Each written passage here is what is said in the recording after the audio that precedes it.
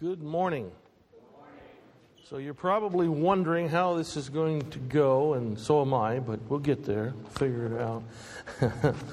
Are we going to continue with what Pastor Bergeraff was teaching since we're in here, or are we going to continue with what I was teaching? And since I'm down there, I'm not down there, I'm in here with the people who were down there and would be down there, but they're over here. And so I don't know either. But no, what we're going to do is we're going to more or less continue on with what we're doing over in the other room, over in the study in Genesis. I've skipped over a particular section that we're dealing with there, and you might understand why I've skipped over it, because I need a whole lot of time to study about it. It has to do with Melchizedek. So I have no compunction about taking my time getting to Melchizedek. It's a very complicated teaching, as you might understand. And besides all of that, since I knew I was going to be here for one Sunday school hour, I decided that if I'm skipping over Melchizedek and maybe even a few little details where we were back in chapter 18 of Genesis, that we could go ahead to one story, if you will, one narrative, and just kind of try to focus in on that today. It's a part of our study over there, but it's not. We usually kind of go a little more verse by verse, close to that, and so I'm skipping around a little bit, but we're going to take this idea, this event, if you will, about Sodom and Gomorrah, judgment. I put up there judgment and a big object lesson. Do you like object lessons? They make things clear, don't they? You can see things that sometimes it's hard to understand if you're just trying to contemplate it and think about it. Well, God has given us a number of good object lessons throughout the years, and some of them have remnants hanging around. There are things that we can go around this world and see, and if we know the background, it can be very impactful to us. How many of you have been to the Grand Canyon, for example? Beautiful, isn't it? Absolutely beautiful. Well, if you know the two stories, basically, or two basic stories as to the origin of that, you know that one talks about, I don't know how many years, millions as far as I know, maybe more than that. I'm not particularly a geologist or anything, but years and years and years and years and years for all of that to come from up here and dig this little bitty tiny river. It's amazing. Anyway, cutting down through all that sediment that was already there and making this great cavern of a canyon, and you can see all of the eras and epochs and all of that stuff of the millions and millions of years in the strata as it's coming down. Those of us who know the Bible story, know what the Bible teaches, we look at it and go, wow, look what the flood did. Okay, we see the deposits. At one time, we see the vast movement of the waters as they come through and make these deposits. And sometimes in the Grand Canyon, in that area, you'll see strata that move upward. Well, that's kind of hard to do over millions of years, And so, but with a fast rushing flow of water, not so hard to see that happening. And so we look at it and say, wow, look what God did. And then we think back to how it all exactly happened. If you go to a place called the Dead Sea in that region of the world, what is on one side Jordan, the other side Palestine, Israel, there's a lot of different things name-wise going on there, of course, these days. If you go to that region, you'll see a place that is very dead. It's a body of water, and it is very dead. And if you have a chance to visit, which I have not, but I've gone by way of that newfangled thing called the internet, and you go and you see the pictures, and you can even go on a thing called Google Maps, and I'm sure there are other mapping programs, and you can see satellite image of the place, and you can tell a lot. I mean, you're not there on the ground, but you can tell a lot by it. And we'll see a picture of some of that as we go through this. All of that to say that's a huge object lesson right out there in the middle of that part of the world. A huge object lesson for us. The judgment of God fell. Well, I guess we'll go ahead and get this right out of the way, and then we'll refer back to it. Sodom and Gomorrah, of course, have been related to, and rightfully so, a particular sin. It's one that has taken on the name of one of those cities, in fact. We hear the word sodomy, and it comes from, of course, the name of the city of Sodom. It has come to mean homosexual relationships, all right? It didn't start that way. It wasn't that it was named Sodom because they were committing sodomy. It's the other way around. So the people have taken the name Sodom and used it as sodomy to describe that particular sin. My issue with that is there was a whole lot of other stuff going on too there. That was one. It was a bad one. All right? I'm not gonna, pull any punches about it. The Bible's very clear that homosexuality is an abomination to God. There's no, if you want to debate that, I'm the wrong guy, because I just take exactly what the Word says about it. The Word of God says it, I take it. Now, what does that mean? It means it's a bad sin. There are others. There are plenty of others. And they're all very bad. And all sin, in fact, we know is bad. Right? Which sin is not so bad? Okay. Remember what James says about that, right?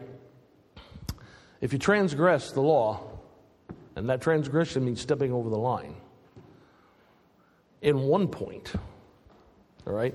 I'm here at my temptation, whatever it might be, okay?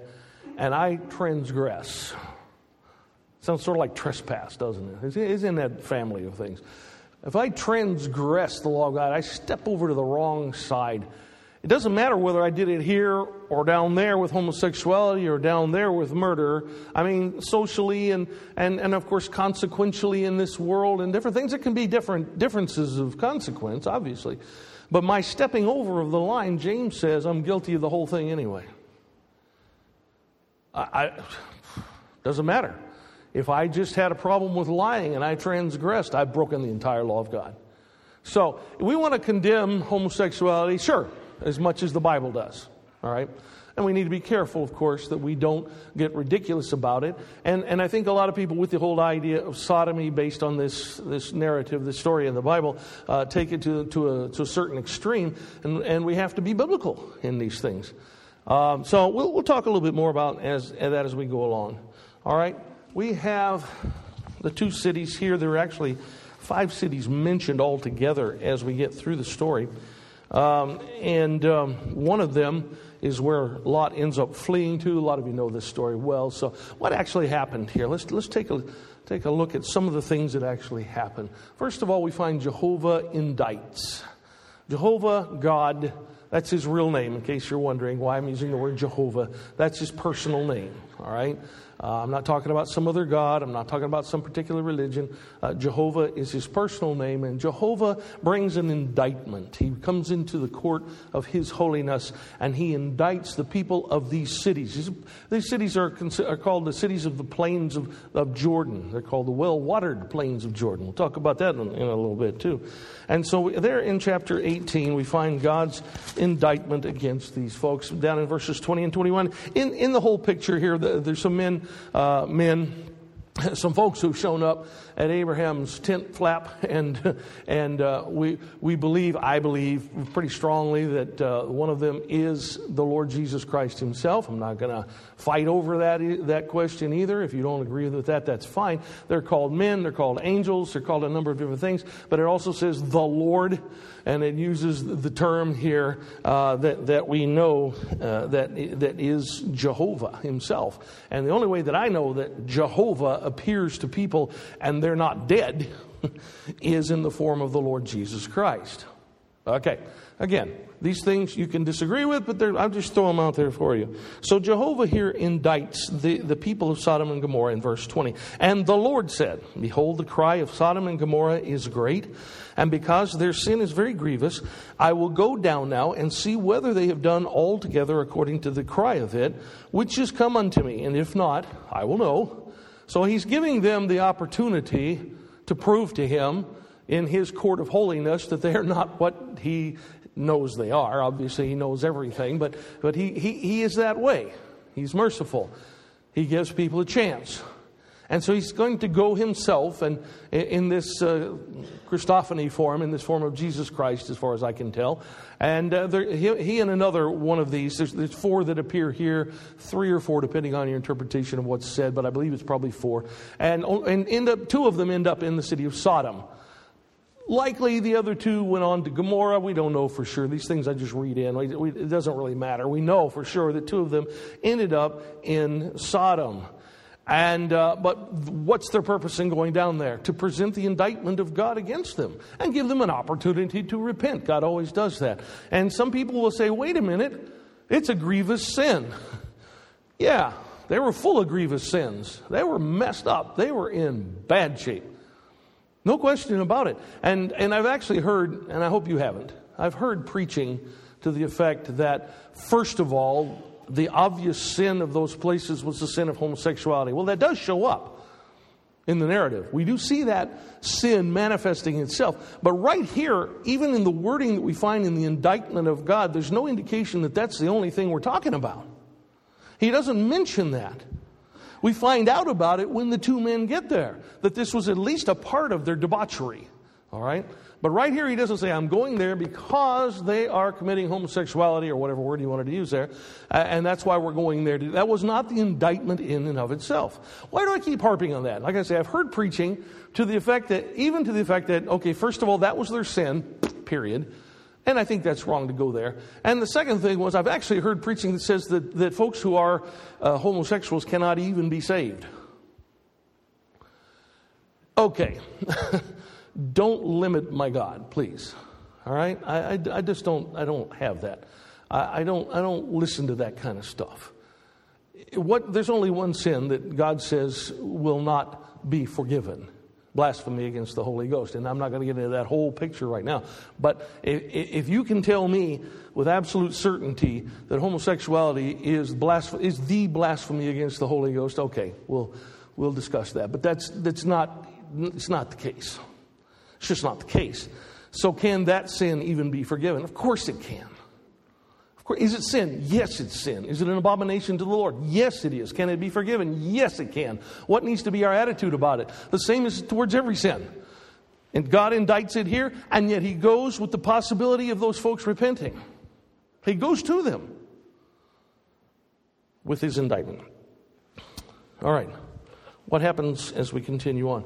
Abraham intercedes here in the same chapter, in chapter 18. Abraham begins to look at the situation as well. And Abraham takes an attitude. Now, you can't tell me Abraham didn't know what was going on there.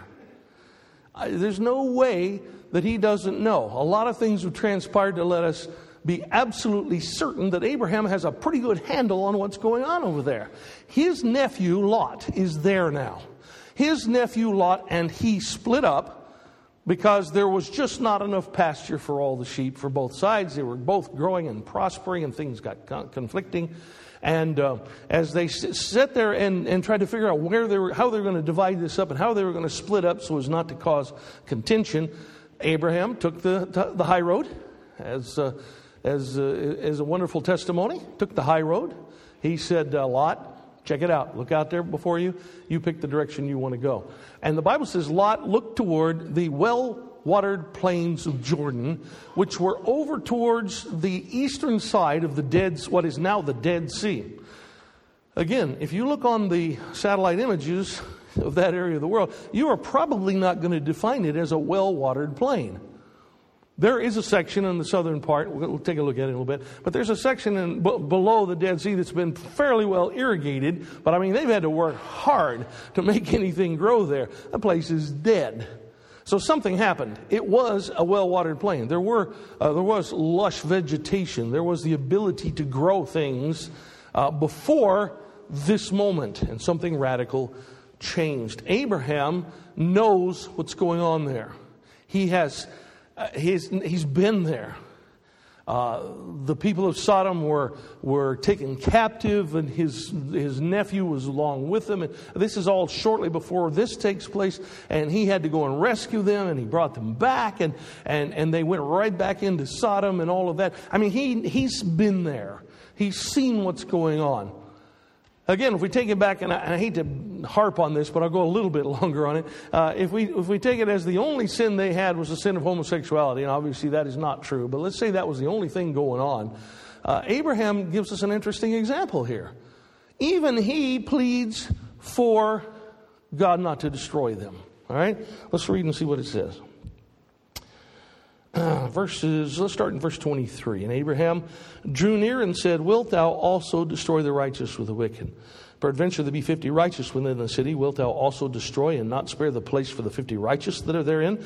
That be far from thee to do after this manner, to slay the righteous with the wicked. And that the righteous should be as the wicked, that be far from thee.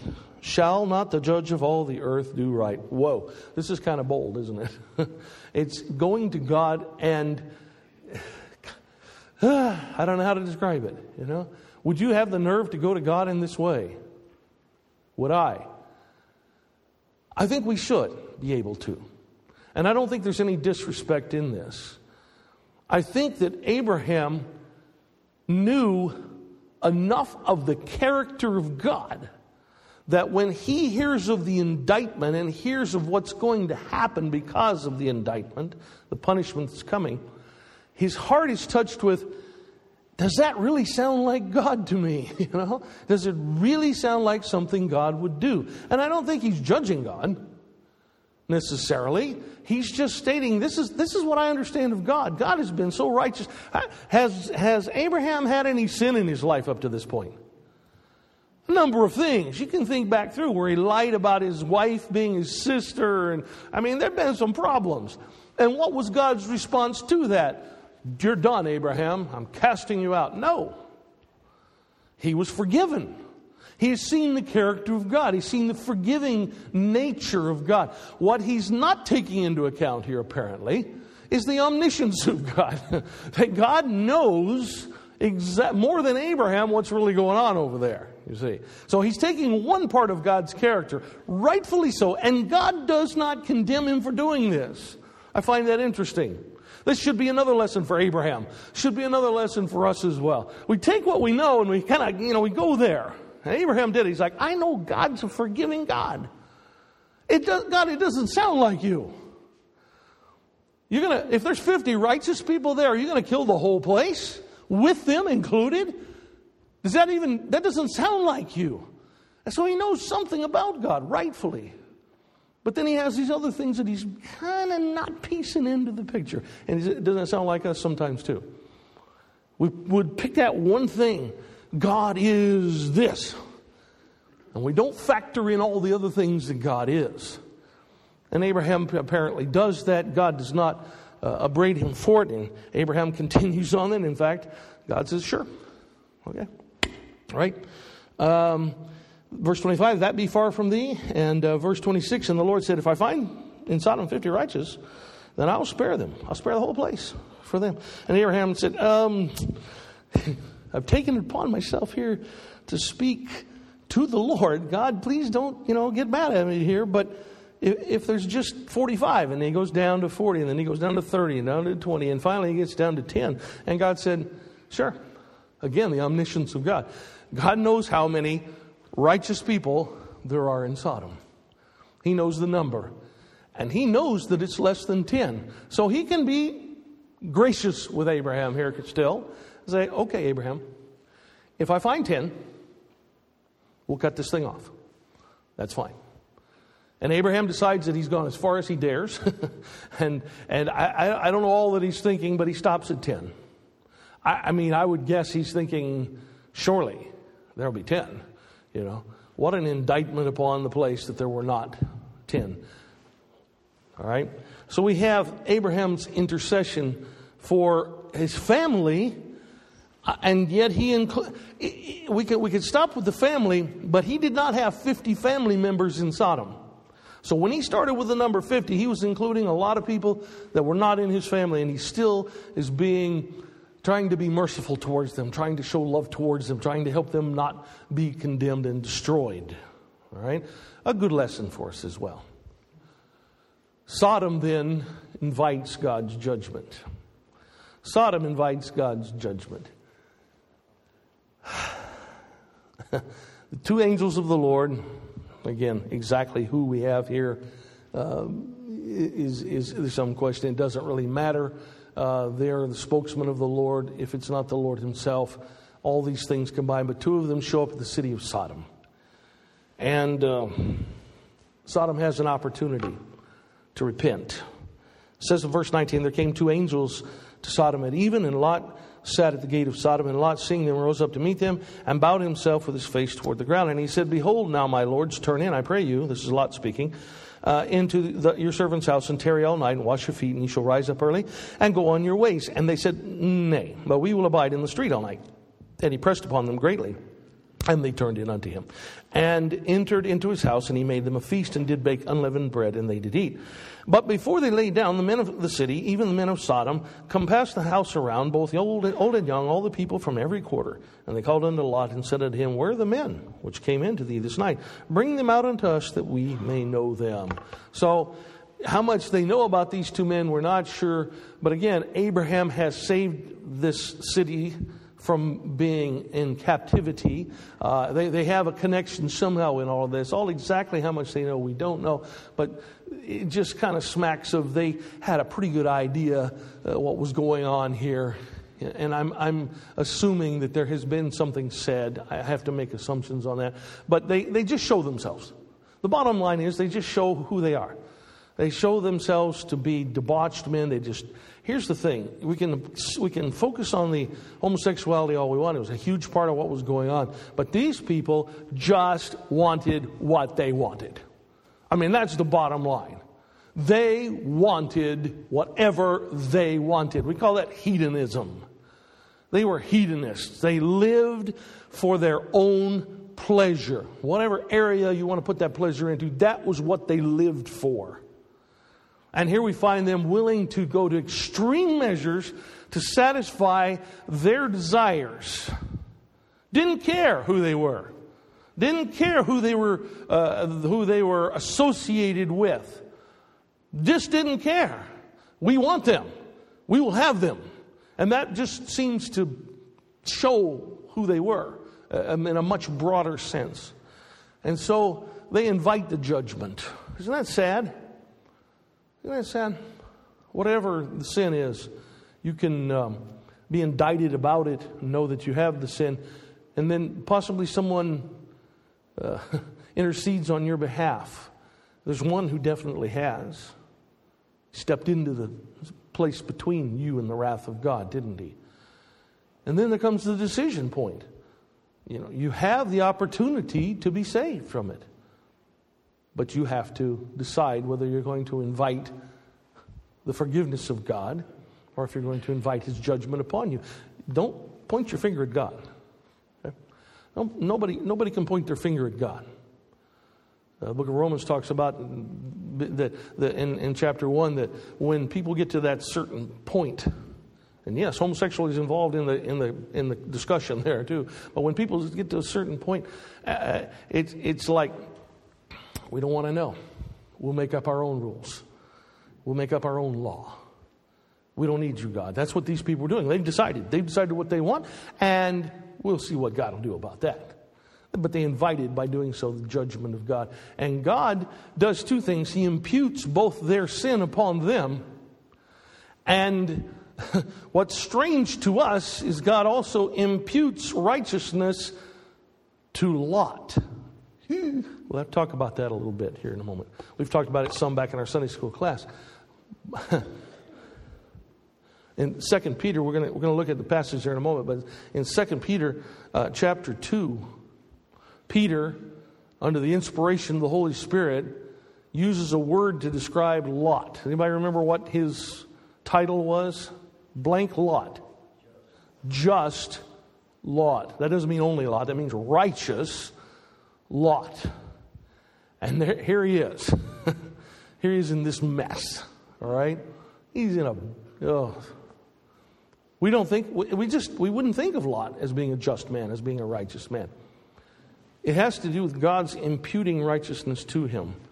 And of course we know that God has already imputed the sin of those people to themselves because they have had opportunity to repent and would not do so.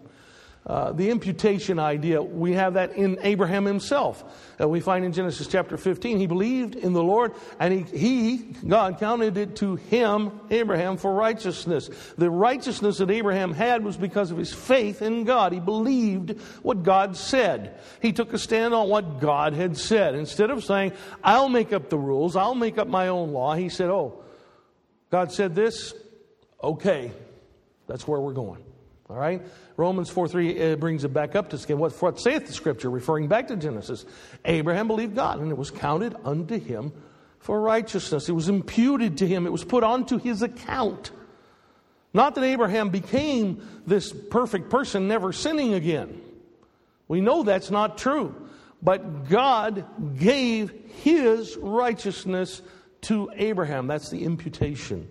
That's the counting of righteousness, of justness, if you will. 2 Corinthians 5:21, very clearly talking about what Jesus did for us. For He hath made Him to be sin for us, who knew no sin, that we might be made the righteousness of God in Him. All right? Imputation. So when we talk about Lot being a just man, it's not because everything he did was right, or even probably most of what he did was right, but that somewhere along the line he had believed God for His forgiveness of sin and for His righteousness. We don't have all the details in the life of Lot. We have other examples, like, for example, in Abraham himself. Judgment then is initiated based on their unrepentant nature.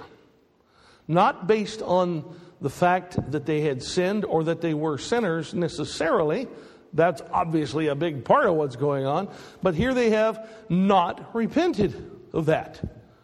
They have refused to hear of that.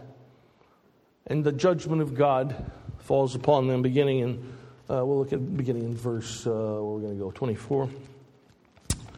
And the Lord rained upon Sodom and Gomorrah brimstone and fire from the Lord out of heaven. And He overthrew those cities and all the plains and all the inhabitants of the cities and that which grew upon the ground.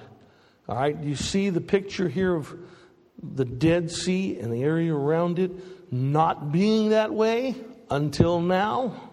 That's what's happening here. All right. Yeah. I want to make sure I'm in the right place again. All right. He overthrew, in verse 25, those cities, all the plain inhabitants, and that which grew up on the ground. But his wife looked back from behind him. She became a pillar of salt. And Abraham got up early in the morning to the place where he stood before the Lord, and he looked toward Sodom and Gomorrah and toward all the land of the plain, and beheld, and lo, the smoke of the country went up as the smoke of a furnace. The judgment of God fell. The judgment of God fell.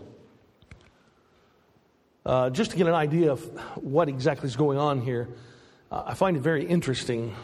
Again, I talked about the flood a little bit, talked about the Grand Canyon. There's a whole lot of other evidences that what happened was a calamity, was a catastrophe, was a huge moment, a catastrophic moment, and not some process of millions or billions of years. The death of the Dead Sea is obviously the same kind of thing. And even unsaved, unbelieving geologists will tell you there was a cataclysm. There was a moment where they may not know a whole lot about what was there before, but they know for sure that it was not always like it is now. In that region of the world, this happens to be in Iran, there are these things called salt domes, and these things, I'm learning some of this, okay? These things indicate where there probably are oil reserves under the ground as well. All of this, if you go back and study it real deeply, you'll find it points back to the flood in a lot of ways. I'm not going to get into all that right now. But these places are salt and other chemicals, but they call them salt domes. There's a lot of salt-type materials in there. And they, from time to time, are subject to an earthquake and an eruption of some sort. And usually it's not on a huge scale in this day and time. But we've seen a little bit of this. Most of you here will remember images from some of the Gulf War situations. Do you remember all of those oil fields out there on fire? And the smoke, the denseness of the smoke. Well, these things were mostly in places where there had been a salt dome. They had found oil. They had drilled down and found the oil. And as that oil comes up, if it gets ignited, man, there's all kinds of stuff burning there. It's not just oil or gas that's burning. There's just all sorts of chemical things going on in the air. And we know that there are people, we know some of our own military have had issues because of that smoke. It's not just because of oil and gas smoke. That would be bad enough at the moment. That would be a problem for you at the moment. But when you throw into all these other chemicals, what we would call sulfur, and there's a lot of different names and all of these things involved that I don't even remember all of the details of. But these chemicals in the air and getting into the lungs of people can cause serious problems. So there's all of this going on. Now, why does God do it this way? I don't know. Did God need an earthquake and a salt dome and an oil field and all of this stuff to destroy Sodom and Gomorrah and all those cities. Did he need that? No, obviously not.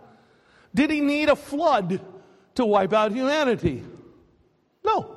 The God who spoke into creation all of the things that we see around us could have done the very same thing to destroy human life or whatever it was he wanted to destroy. But for some reason, his own reason, he uses natural things in the earth. It appears. Now look, I can't say with 100% certainty that what I'm saying is what happened. There was a big earthquake and the eruption and the fire from that, and the geologists think that's what happened. Even the unbelieving geologists think that's what happened, but they think it happened probably millions of years ago. There are theories about a comet hitting the earth, a meteor hitting the earth.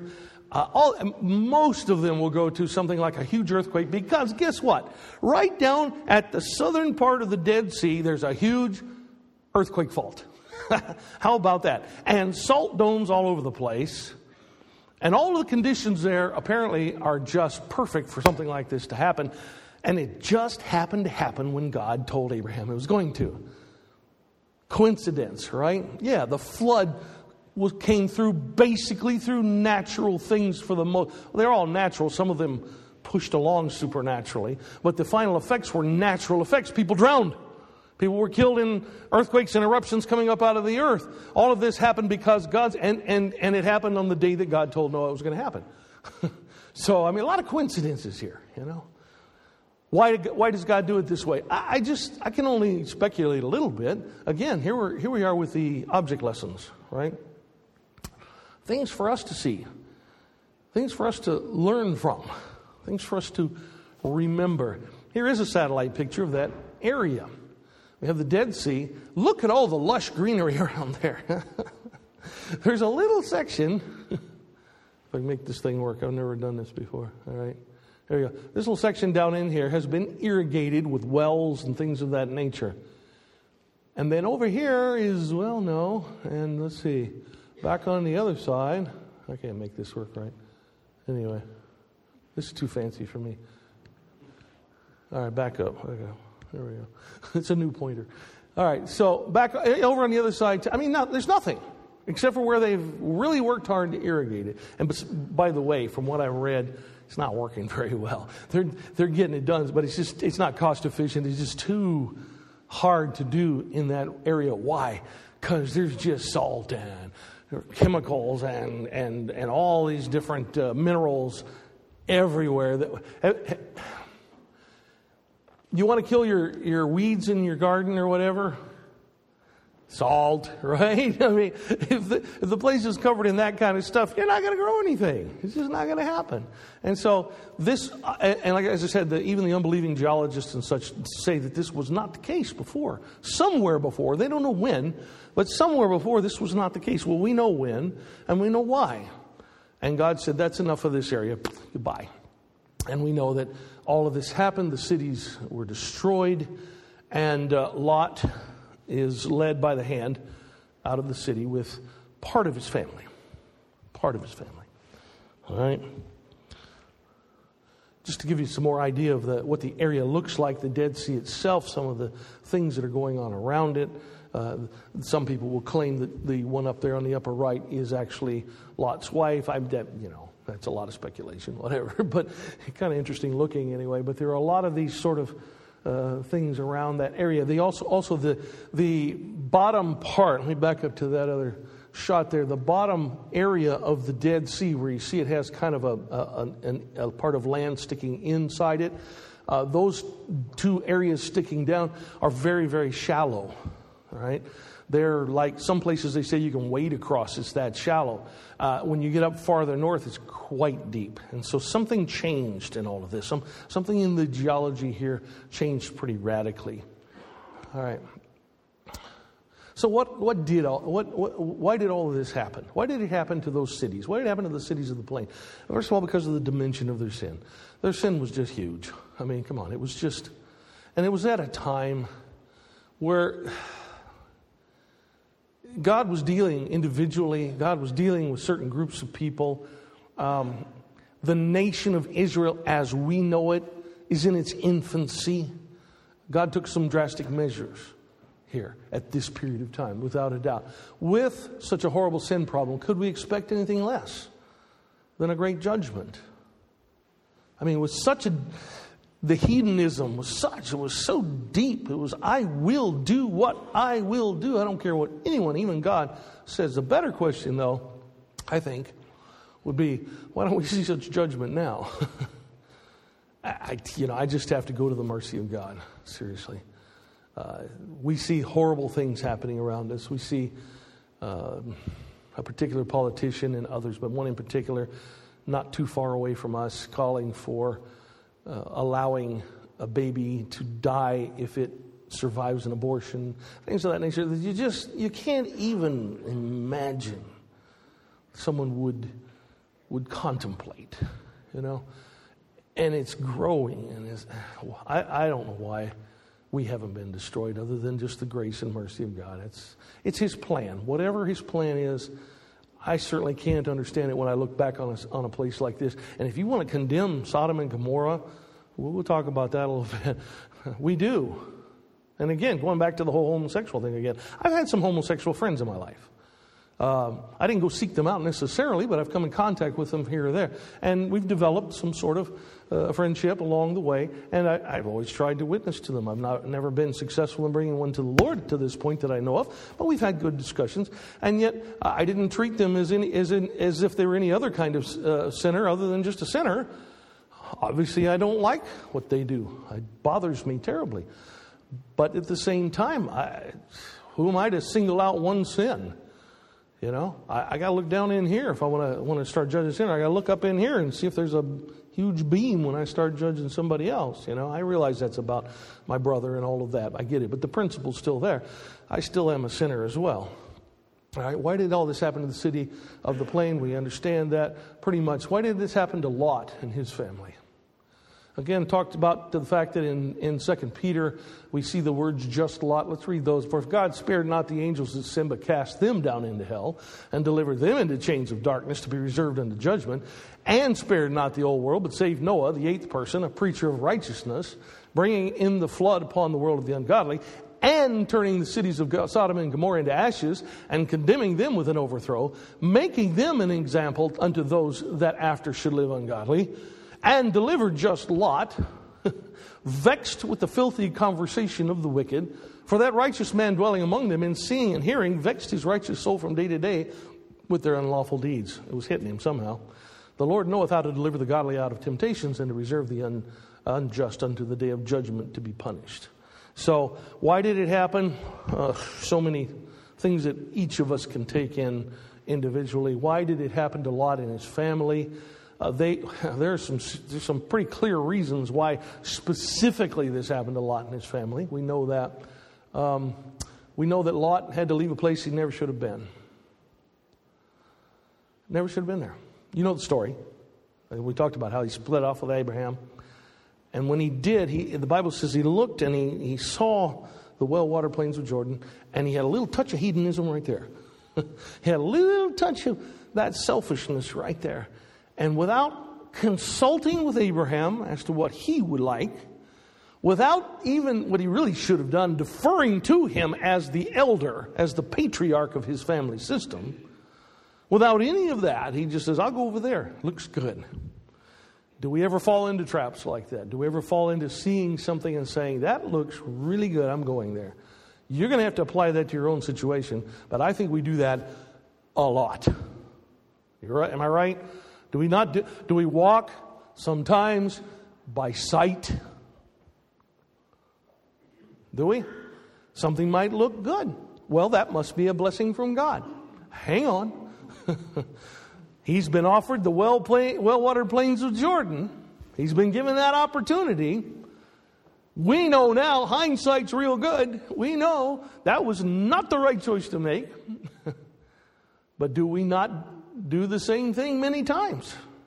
We know that the Bible says he went over there and he pitched his tent towards Sodom. I mean, he's like out there somewhere looking at it. Have you ever wanted something really bad and got fixated over it and just kept looking and looking and looking and looking? You know you have. Go past that good-looking car. You know it's well out of your budget. Well, I'll just stop by one more time, take another look. It's just so pretty. I'm going to my own sins here, right? It's a lot of different things, isn't it? Well, I'll just take another look. I'll just go by one more time. You know, if it's still there this time, maybe I'll... And you begin to not care if there's any other place, any other decision making to be done here. I've seen it. I like it. I want it. I'll figure out a way. And there's Lot, with his tent now pitched towards Sodom itself, and something attracted him even on in. I don't know. Maybe he got tired of the Bedouin lifestyle. Maybe he got tired of shepherding per se. Well, I've got a lot of sheep, and, you know, I'm a wealthy man. What am I doing out here tending sheep? I'll just get me a foreman, move my family into the city where it's more comfortable, where we have better conditions. Sounds right, doesn't it? Some of us would probably say that must be the will of God if it's that good. If it's that good, it must be the will of God. And somehow he ended up actually in the city. He was in the world and of the world. He got in. We don't know where all the transitions came in, but we know where it started. And eventually it got to the point where he was actually at least tolerating everything and just being so, you know, liberal-minded about it. And I can't really say anything against them because, you know. And what happened? He actually ended up sitting in the gate, which means he was a part of the system, the governing system. That was where the men would come to discuss the business of the city and try to make decisions and things. He'd gotten that far in. His sons-in-law, we find out later. We won't go for time now to read it all. You know the story anyway. His own sons-in-law just looked at him when he came to them and he said, "We got to go, guys. The angels are here. They're telling us the city's going to be destroyed. Let's go. Get my daughters up and let's get out of here." And they just looked at him and went, "Right, old man, you're crazy." What makes you think? How did his sons-in-law not have the respect for him to listen to him? How did his own daughters not intervene or whatever they needed to do in this moment and get up and go with their father who's told them? The angels of God are here saying the city's going to be destroyed. They would not listen. Somehow he had failed to influence his family the way he should have. It's so bad that they have to leave them behind. Now, check this out. This is besides anything, but let's see. If we added it up, they take 2 daughters with them. I'm not going to read it all, but they take 2 daughters with them that are still in their house. That's Lot, his wife, 2 daughters. That's 4. Okay, 2 other daughters. That's 6. Let's see. The sons-in-law, 7, 8. We're closing in on 10 people right there. If we could at least get that many. If we could at least get to that point, all we need is 1 or 2 other people that we've influenced towards God, and maybe this city can be saved because God said He would. Can't even get that. Can't even get his whole family. Not only that, when the men come, Lot's mentality is so messed up that he tries to keep them from sinning, avoiding one sin. By committing another one himself, he offers his own virgin daughters to them so that they'll leave these men of God alone, these angels alone. He is so messed up in his thinking. He's a righteous man according to God. He is right before God in his standing. He is what we would call a saved person. But he still has had his mind messed up because of being not only in the world, but being fully of the world, integrated into it. Sin is a no-win scenario. You can't win with it. You're not going to fix it by doing this or that. The only thing you can do is repent of it, turn your back on it, walk away from it. That's the only way to go. He ends up losing his own wife. Obviously, her heart was not in going. Obviously, she was already so far into she. And again, the old children's Sunday school stories. You know, we think about she turned, and because she turned, God, she sort of like in the movies would be turn into stone or whatever, salt, pillar of salt. Probably the more likely scenario, and again, I can't prove 100%, but the more likely scenario, and it has to do a lot with the language here. It says when she looked back, that idea is to look back with longing, the idea of my mind is there, I'm going to go there anyway. She probably ran back towards the city, got too close to the destruction that was going on. What was she doing? Trying to save her daughters? I don't know. Just thinking maybe it won't be complete. Maybe I'll still be able to, have my house. And Lot's crazy. He's lost his mind. I don't know. We don't know. But what we know is that she turned back, that her mind was already there. Her heart was already back there. And she, for some reason, turned back and was turned into a pillar of stone. She couldn't believe behind her daughters. And the question begs itself. We don't want to think about this. Can family ever give us a problem in obeying God? We love family. We should love family. Very important to us. But have family influences ever caused us to go against the truth of God? I think it happens. Jesus said it doesn't work that way. We know what this means. It doesn't mean literally like we think of hating the father and mother, but if the comparison there is, if the decision there is, I'm going to follow God, or I'm going to follow my parents, or I'm going to follow my children, I'm going to follow whomever it is, even if they're family, I'm not going to be a disciple of Christ if I do that. What good is it? Whatever you get out of it, what good is it if you lose your soul? Ultimately, she lost everything, even her whole life. We take away about God real quickly. God is sovereign over his creation. He caused this to happen. God speaks. He told Abraham. Lot was informed. The people of Sodom had an opportunity. God is supernatural. He's the creator of the natural and has to be beyond the natural. He is not what we are, and God does save. These are simple takeaways. About us, we need to stop longing for the world. We don't step out of it. Unfortunately for us, we're in it. But my soul, people, we can't have our minds in it and can't be longing for it and allowing it to be our... You cannot be walking by sight and be a disciple of Christ. The decisions have to be made on faith, which is not some blind leap into the darkness, but it is the belief, the firm, solid conviction that what God says is right and is always right, no matter what I think, no matter what I see, no matter what I feel. Those things don't matter. Not God being so selfish, that's not what I meant. Stop being so selfish is what I meant to say there. Hedonism, wanting so badly, and we need to rest in God. We just need to let him be God. We need to let him make the decisions and say, I don't understand some of this. This feels good. I like this. But you know what? God had something to say about it. Look at the Dead Sea. Just take a look over at the Dead Sea.